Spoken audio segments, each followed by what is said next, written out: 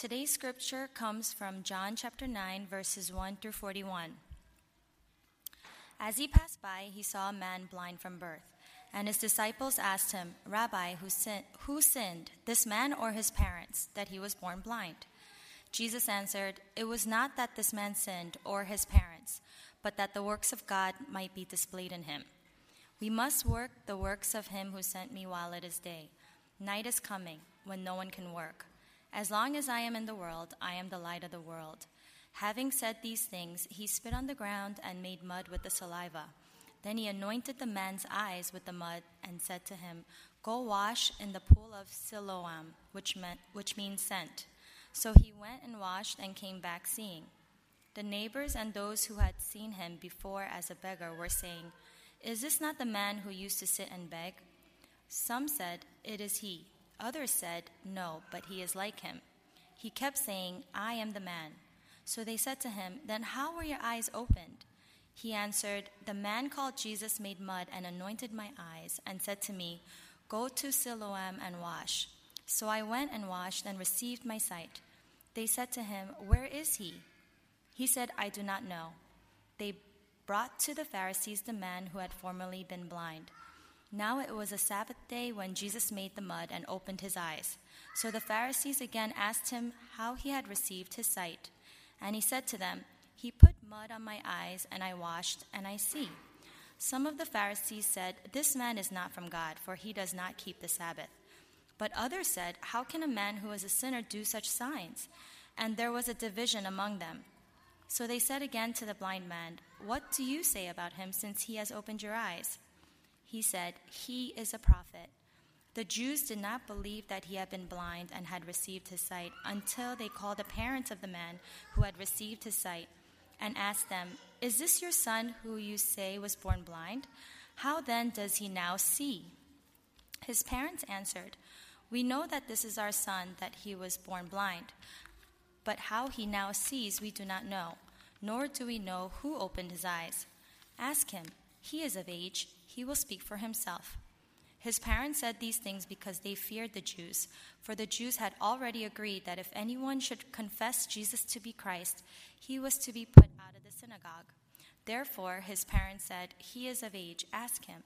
So for the second time they called a man who had been blind and said to him, "Give glory to God.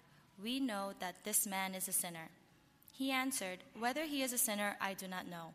One thing I do know, that though I was blind, now I see." They said to him, "What did he do to you? How did he open your eyes?" He answered them, "I have told you already, and you would not listen. Why do you want to hear it again? Do you also want to become his disciples?" And they reviled him, saying, "You are his disciple, but we are disciples of Moses. We know that God has spoken to Moses, but as for this man, we do not know where he comes from." The man answered, "Why, this is an amazing thing. You do not know where he comes from, and yet he opened my eyes. We know that God does not listen to sinners, but if anyone is a worshiper of God and does his will, God listens to him. Never since the world began has it been heard that anyone opened the eyes of a man born blind. If this man were not from God, he could do nothing." They answered him, "You were born in utter sin, and would you teach us?" And they cast him out. Jesus heard that they had cast him out, and having found him, he said, "Do you believe in the Son of Man?" He answered, And who is he, sir, that I may believe in him?" Jesus said to him, "You have seen him, and it is he who is speaking to you." He said, "Lord, I believe," and he worshipped him. Jesus said, "For judgment I came into this world, that those who do not see may see, and those who see may become blind." Some of the Pharisees near him heard these things and said to him, "Are we also blind?" Jesus said to them, "If you were blind, you would have no guilt. But now that you say we see, your guilt remains." This is the word of the Lord. Thanks be to God. Thanks be to God, and good job, Monica, enduring through 41 verses of one of the longest chapters in the Gospel of John. Good morning, everyone. Welcome once again to New Creation Fellowship. My name is John. I'm one of the pastors here, and it's my honor and privilege to lead us as we come to God's Word. But before we do, would you join me now in prayer, asking for the Lord's blessing? Let's pray. Father, we thank you so much as what we are about to do Father, as we consider the fact that we have brothers and sisters who would yearn, who would even die for the opportunity to sit at your word, who hunger for your word and yet are not able to because of the persecution, because of the hatred that they face. Father, help us to come to you now utterly grateful, utterly aware of what a joy and privilege it is. Even though we desperately need it, we never forget that it is such a joy, it is such a blessing for your people to gather and to sit under your word. For your word is life. Your word gives us hope. It gives us peace. Your word gives us power. And so, Lord, we pray now that you would strengthen us with power from above because, Lord, we are so weak. We are so tired living in a world that we do, living in a city that we do. Lord, we are filled with trials and temptations to where we battle those among us and we battle within. So, Father, will you strengthen us now? Give us the resolve that we need and help us to hear your word today. Oh God, would you please bless this message in spite of the one who brings it? For we ask in Jesus' name, amen. Amen. I have seen the light. Have you heard that phrase before in church? I have seen the light. It's a very popular expression that you sometimes hear in the church, which usually refers to someone who just became a Christian. I have seen the light. It's right on up there in popularity with another famous expression that Christians sometimes throw out when they first become a believer, and that is, I've been born again. That's also another phrase to describe someone who just became a Christian. I have seen the light. And if you carefully consider what that expression is communicating in an assuming way, there you come to understand that part of what it means to be a Christian is to someone who becomes enlightened. A word that literally means someone who sees the light, right? Part of what it means to be a follower of God is to become enlightened, to see the light, to have blind eyes open, to have wisdom, to have knowledge, to have awareness. Again, Christian, part of what it means to be a follower of God is to be someone who sees the light, someone who is enlightened. Now, I know that isn't the kind of portrayal that Christians have in our society today, right? In our society, Christians are not seen as enlightened people. We are far ever conceived as people who are wise or people who are aware. Far from it, okay? And yet when you read passages like the one that we just read, here Jesus tells us that one of the things that he came to do, one of the primary objectives that he had when he came to this earth to claim his people, is to make sure that his people were enlightened, that they see the light, that they become people of wisdom. And this may come as a shock to many of us who grew up going to church, because for many of us, we were taught that Jesus had other priorities. He came to heal the sick. He came to feed the poor. He came to preach the gospel. Yes, of course he did. But oh, you would do well to know this, Christian, that Jesus came to also make sure that his people see the light, that they would be enlightened, that they would become wise. We're continuing our annual sermon series that we do at the beginning of every year entitled Grow Up. And the purpose of this series is to look at the 6 core values that drive us as a ministry. And today we look at the 4th core value that makes us who we are, that enables us to live out the mission that God has called us to do. And that core value is wisdom. Someone who is enlightened, someone who sees the light. And so to do that, 2 things I'd like to share with you today in light of today's passage. First, people who cannot see the light. Okay, I'm going to first talk about people who cannot see the light. Then I'm going to end it with people who can see the light. People who can't see the light and people who can. Okay, let's jump right in. First, people who cannot see the light. So our passage records a very interesting but very complicated interaction with multiple parties involved. And it all starts with a single question that itself was sparked by observing a person who could never observe anything at all in his entire life. Starting in verse 1, can we have our passage, please? It reads this: And as he, Jesus, passed by, he saw a man blind from birth. And his disciples asked him, Rabbi, who sinned, this man or his parents, that he was born blind? Here's what's going on. Jesus and his disciples are journeying along in their itinerant ministry, and they lo and behold a man who was blind from birth. And if you go down to verses 8 and 9 of our passage, there you would come to also see that this man not only suffered a severe handicap of blindness since birth, but he was also in a very pitiful, miserable condition to where he was resorted to begging on the streets. This man was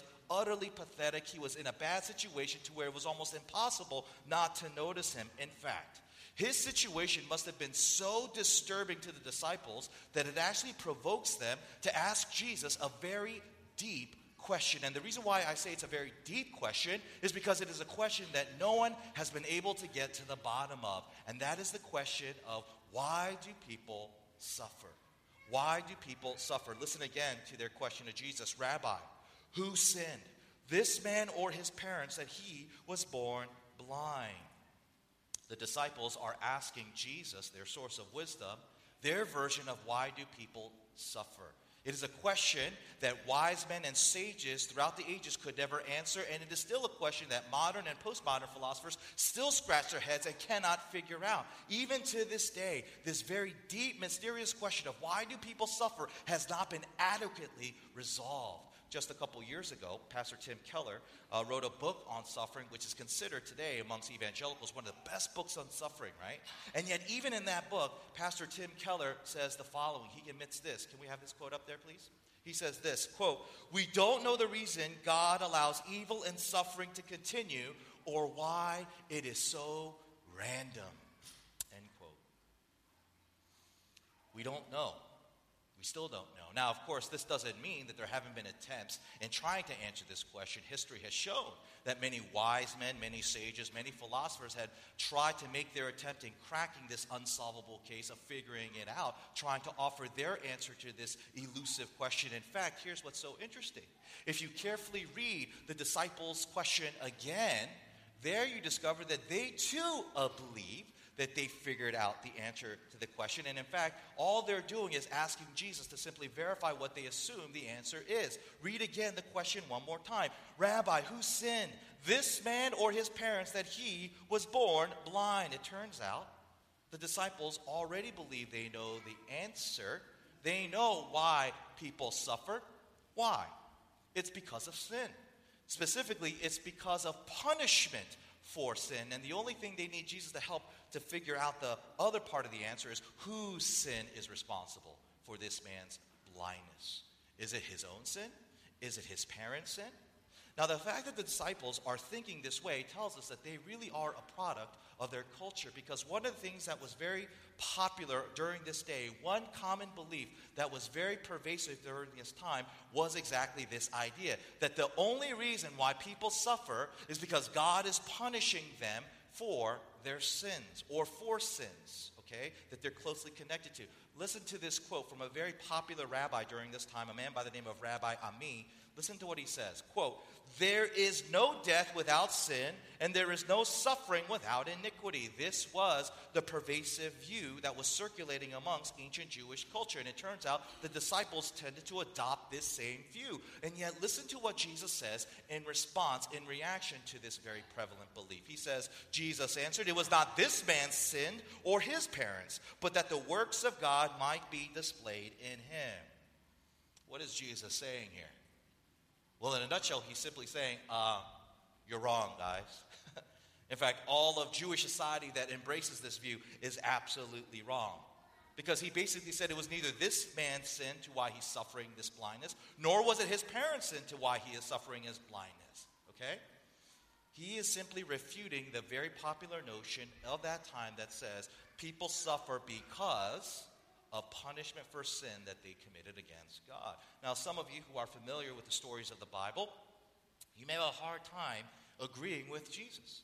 Because when you read stories of Scripture, I don't know, stories like, Sodom and Gomorrah, where God suffers, he lets the Sodom and Gomorrites suffer punishment because of their blatant sin. When you read stories of how God sends his people into exile multiple times to Assyria, to Babylon twice, right?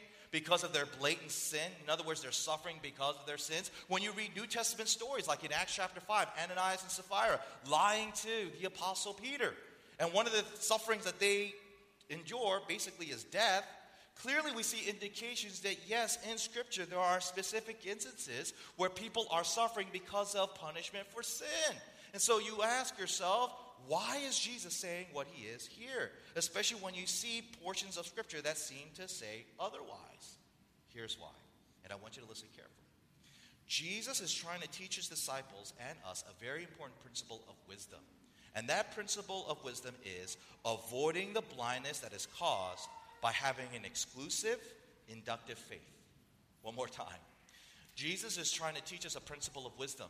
And that principle of wisdom says, avoid the blindness that comes as the result of having an exclusive, inductive faith. And you're like, what in the world are you talking about? What is an exclusive, inductive faith? Well, let me explain. There are two basic ways in which you come to understand the world. There are two ways in which you look at life that helps you understand reality. There's the inductive perspective, and then there's the deductive perspective, right? Inductive way of reasoning, deductive way of reasoning. I'm going to talk about the deductive way of reasoning in my next point, but for now, let's talk about this inductive method of perception of life. When a person thinks inductively, you know what they're doing?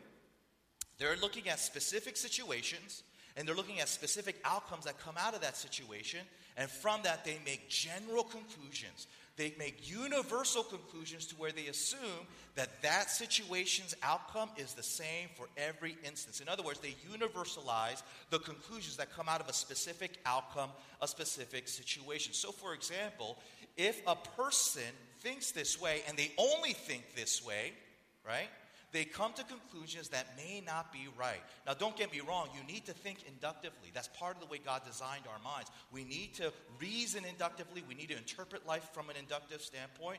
But if you only interpret life from an inductive standpoint, if that's your exclusive perception of yourself, the world, and those around you, Jesus says you are in spiritual danger. Because if you only think inductively, if you only think that way, so you read stories like Sodom and Gomorrah, you read stories of the exile, you read stories like Ananias and Sapphira, you come to conclusions that say, well, in those situations, God was punishing them for their sins, and that's why they were suffering. Therefore, all suffering, the reason why everyone suffers is because God is punishing them for their sins. You see what that does? You have a situation where a person, because of their exclusive reasoning of induction, is they take specific situations and they make universal claims of the outcome to where it's always like that, right? Or maybe a more tragic example of this that we sometimes hear about. Let's say you have a Christian and they have a loved one who's very, very sick, and they're so discouraged, and so they go to Scripture to get encouragement, and they read the Gospels and they read the story of a person who has a loved one who is sick, maybe a daughter, maybe a son, and they go to Jesus in the gospel story and they cry out, Lord, help me. And Jesus says something to the effect, if you only have faith of a mustard seed, then your loved one will be supernaturally healed. And so they have faith and boom, they're supernaturally healed. And a person who has an exclusive, inductive way of looking at life, what do they conclude? Hey, if I just have enough faith, if I just believe, if I just have faith that can move a mountain, yes, then maybe my loved one too will be supernaturally healed. Let's take them out of the hospital. Let's cut off their medication because that's not faith in God, right? Let's take them out of the hospital. Let's cancel all their doctor's appointments. We're just going to pray and fast, and we're just going to wait on God to supernaturally heal because he did it in that instance in Scripture. Why won't he do it now? You see what happened? They take specific situations, and out of that specific outcome, they assume that's the norm. That's the way it's always going to be. They go from specific to universals like that, right? That's how they think. That is an inductive exclusive faith, or an exclusive inductive faith. And Jesus tells us that having such a mindset that leads you to that kind of a faith will lead you to blindness, absolute blindness. And we see this blindness in the way that the Pharisees reacted to Jesus healing this blind man. Turn with me to verse 13 of our passage, where it reads this. They brought to the Pharisees the man who had formerly been blind. Now it was a Sabbath day when Jesus made the mud and opened his eyes. So the Pharisees again asked him how he had received his sight. And he said to them, he put mud on my eyes and I washed and I see. Some of the Pharisees said, this man is not from God, for he does not keep the Sabbath. Okay, here's what's going on. Earlier on at some point, Jesus decides to heal this man. He takes some mud, smears it over his eyes, tells him to go wash himself at the pool of Siloam. He does so, he sees, and everyone is mesmerized. Everyone is so blown away to where they send this man to the religious leaders, to the Pharisees, to have him evaluated, to give them some idea of what's going on. And what happens? What do these Pharisees conclude about Jesus in light of this situation regarding this blind man? What do they say about Jesus? He says, this man, this Jesus, he is not from God. How did they come to that conclusion? Well, it says in the verse, because he violated the Sabbath. He does not keep the Sabbath. According to some of these Pharisees, they think Jesus broke the fourth commandment. The fourth out of the 10, the one that says, thou shalt not work on the Lord's day, the Sabbath, right? Because of that, they just assume that a person from God would not violate the law of God. Here's the thing, folks.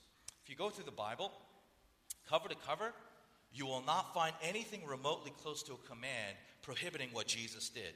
If you go through Exodus, if you go through Deuteronomy, where all the Ten Commandments are contained in, nowhere will you find the command, thou shalt not smear mud over a person's eyes and heal them on the Sabbath. You won't find anything remotely like that.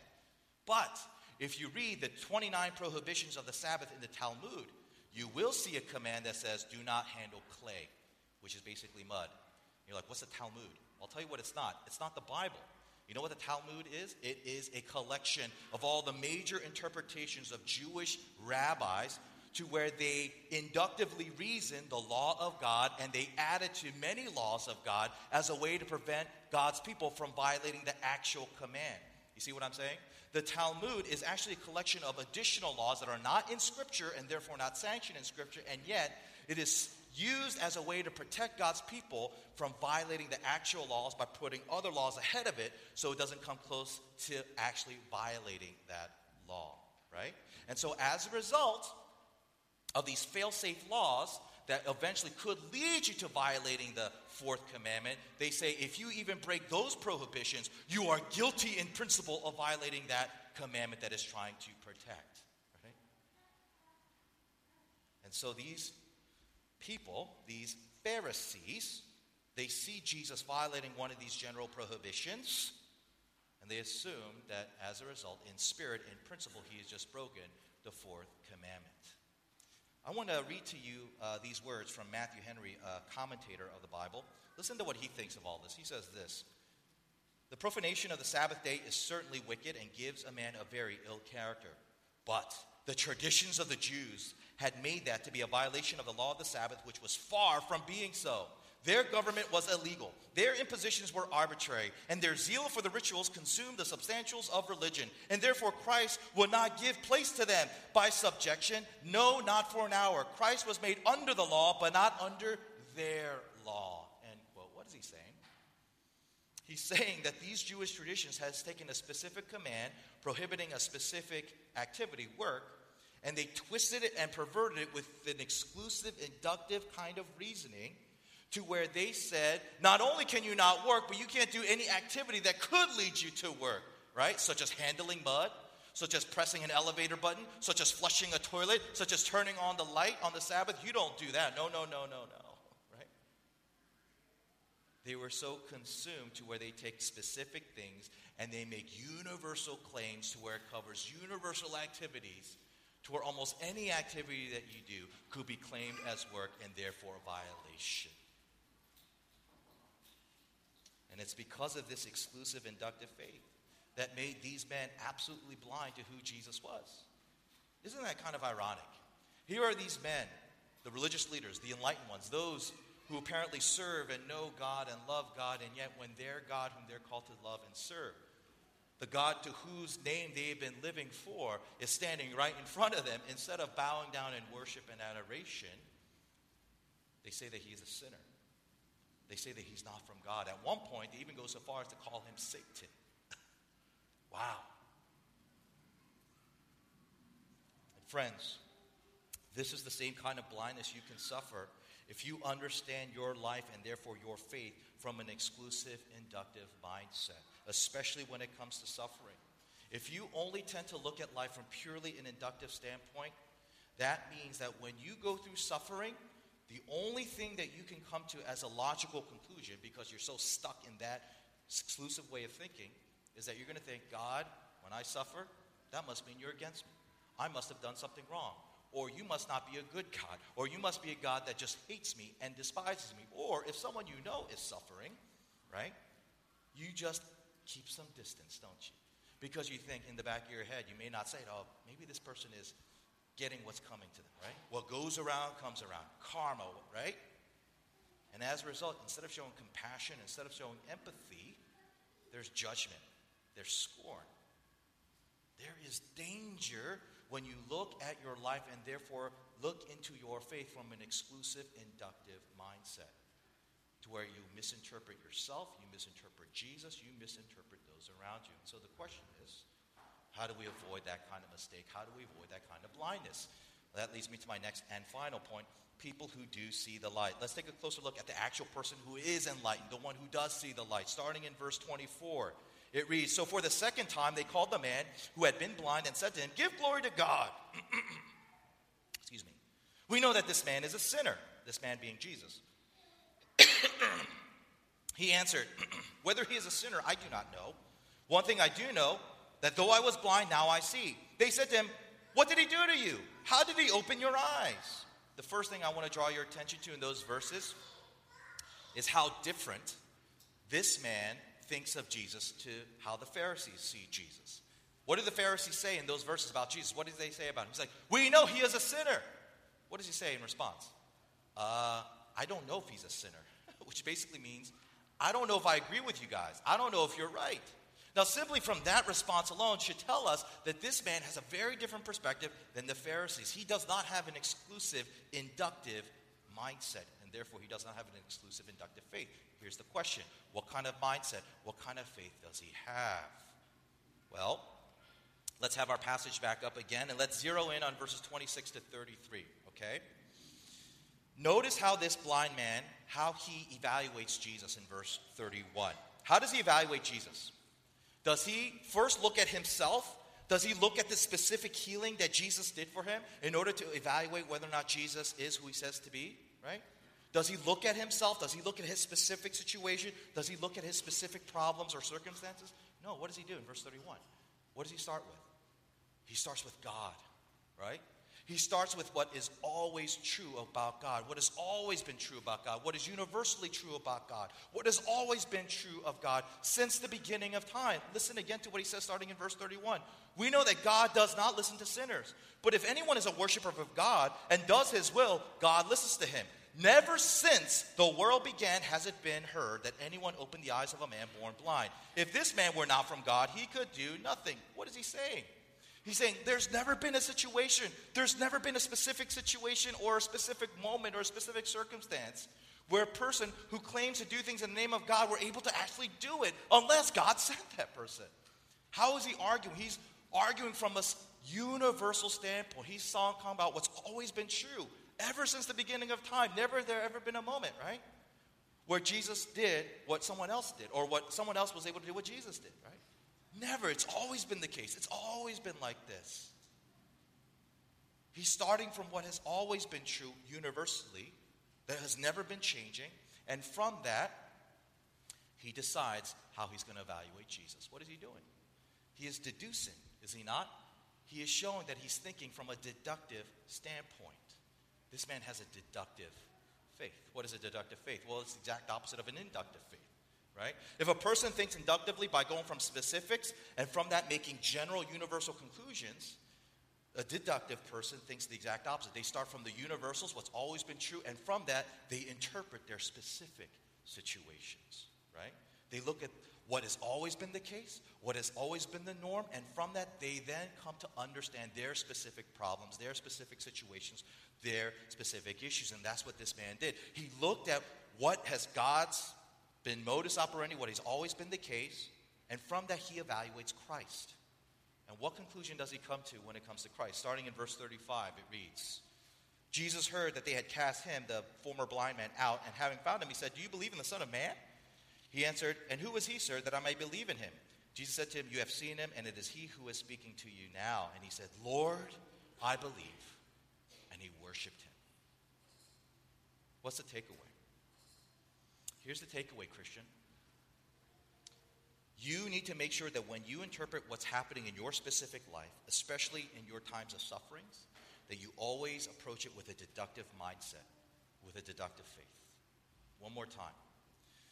When you interpret what is happening in your specific life, especially when it comes to your sufferings, make sure that you start from a deductive state of mind, with a deductive faith.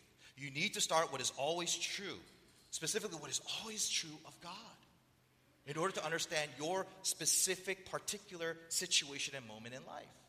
Well, some of you are like, "Well, Pastor John, what does that mean though?" The Bible gives us many universal truths that are always true about God, right? Which one do we pick? Do we pick what this guy picked, right? That God only uses those whom he says? I mean, what other universal truths should we pick? There's so many in Scripture.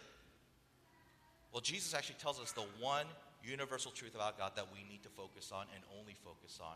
He says it in verse 5 when he says what? I am the light of the world. I am the light of the world. You know, whenever Jesus says that he is light, he's basically saying, I am truth. Light and truth are synonymous in the Gospel of John. And so when he says, I am light, he is saying, I am truth. Everything that I am represents what is true of God.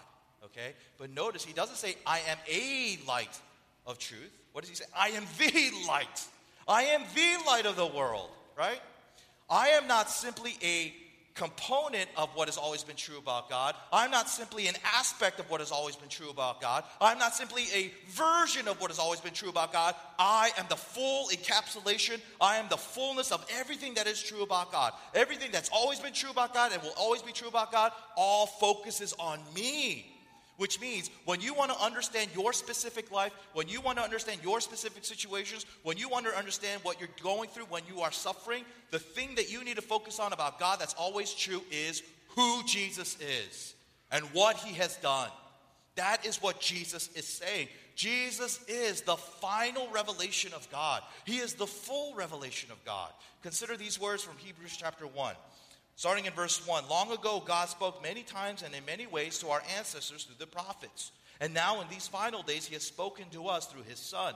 God promised everything to the Son as an inheritance, and through the Son he created the universe. The Son radiates God's own glory and expresses the very character of God, and he sustains everything by the mighty power of his command. When he had cleansed us from our sins, he sat down in the place of honor at the right hand of the majestic God in heaven. This shows that the Son is far greater than the angels, just as the name God gave him is greater than the names. He's saying God spoke in the past through prophets to where the prophets spoke truth about God. God spoke in the past through angels where they were messengers telling truth about God. And yet this author says Jesus is greater than the angels. He's greater than the prophets, which means he is the fullness of God's truth. So putting all this together, what does it mean? It means when it comes to understanding our specific situations in life, especially when we suffer, we need to start with what is true about Jesus.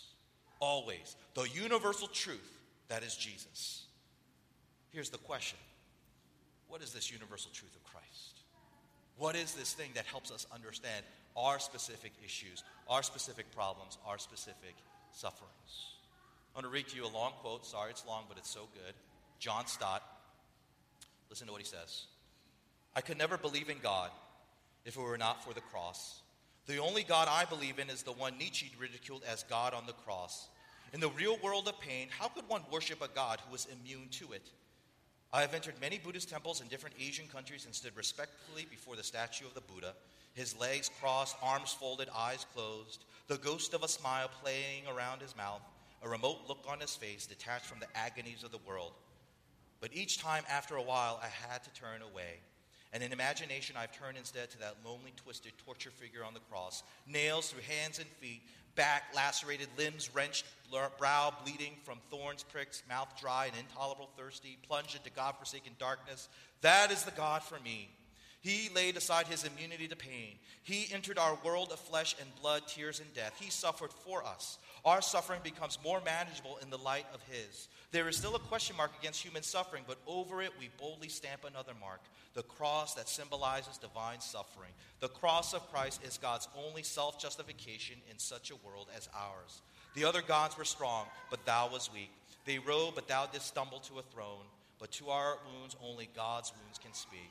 And not a God has wounds, but thou alone. End quote. What is Stott saying here? He's talking about the gospel, right? The good news that God became man, Jesus Christ. And he suffered tremendously all throughout that culminated in his bloody death on the cross. Why? So that if you repent of your sins, make Jesus your Lord, to where you have faith in him. You have faith that he took on the punishment for human sin, to where if you make him Lord, if you make him the center of your life, if you make him the meaning of your existence, the punishment you deserve for your sins gets added to the punishment that he fully paid for on the cross. So that yes, you get forgiveness of sins. Yes, you get eternal life. But you know what else you get? You get the universal truth that is always going to be true and always true no matter what circumstances, no matter what situation you face. And that is what? God loves you.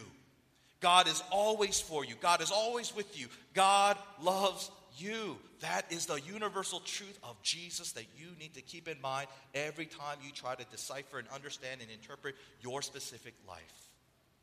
That is the gospel. That's how you should always be interpreting your specific situations. Because, friends, if you don't, if you only look at it from an inductive standpoint, to where you always start with your specific situations, and from that you interpret who God is, rather than starting with who God is and therefore interpret your situations, you're going to end up with a God who you think is not for you. You're going to think a God is going to be punishing you through your sufferings. You're going to think of a God that may be like the way the Pharisees saw Jesus.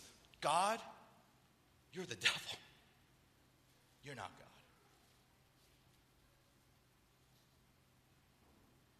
Don't do that. Do not have an exclusive inductive faith. Start with what is universally true. Have a deductive faith. Start with what you know that the cross teaches us.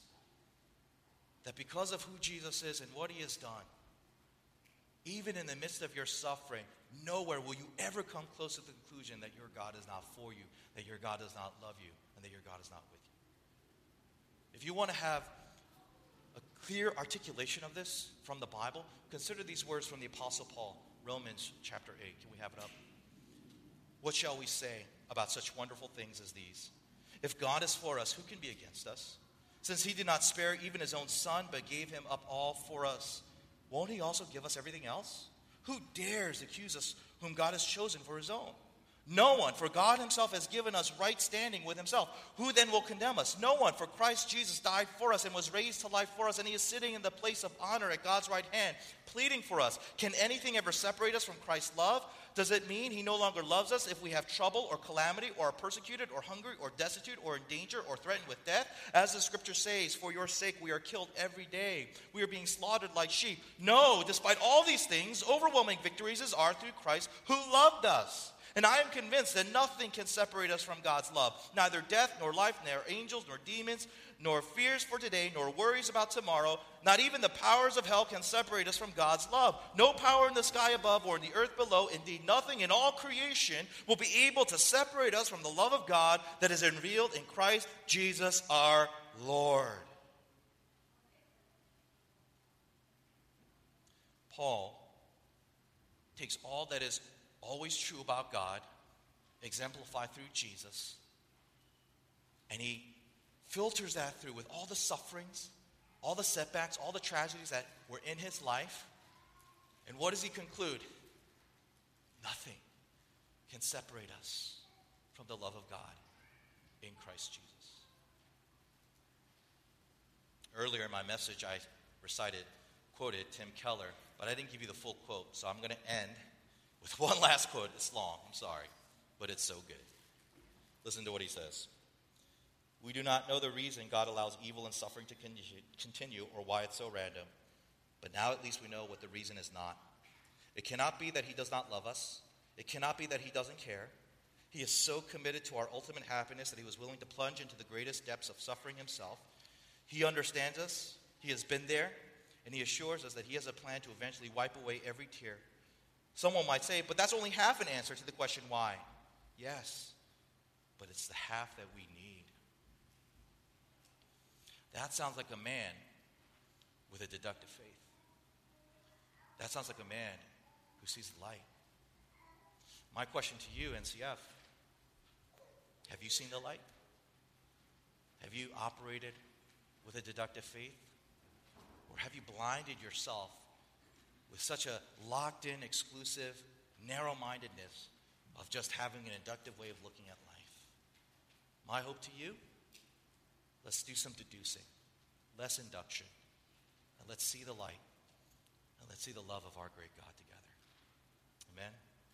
Let's pray. Father, we ask now that you would help us to see the light that you've came to show forth most preeminently through who you are, what you've done, and even what you continue to do as our great high priest.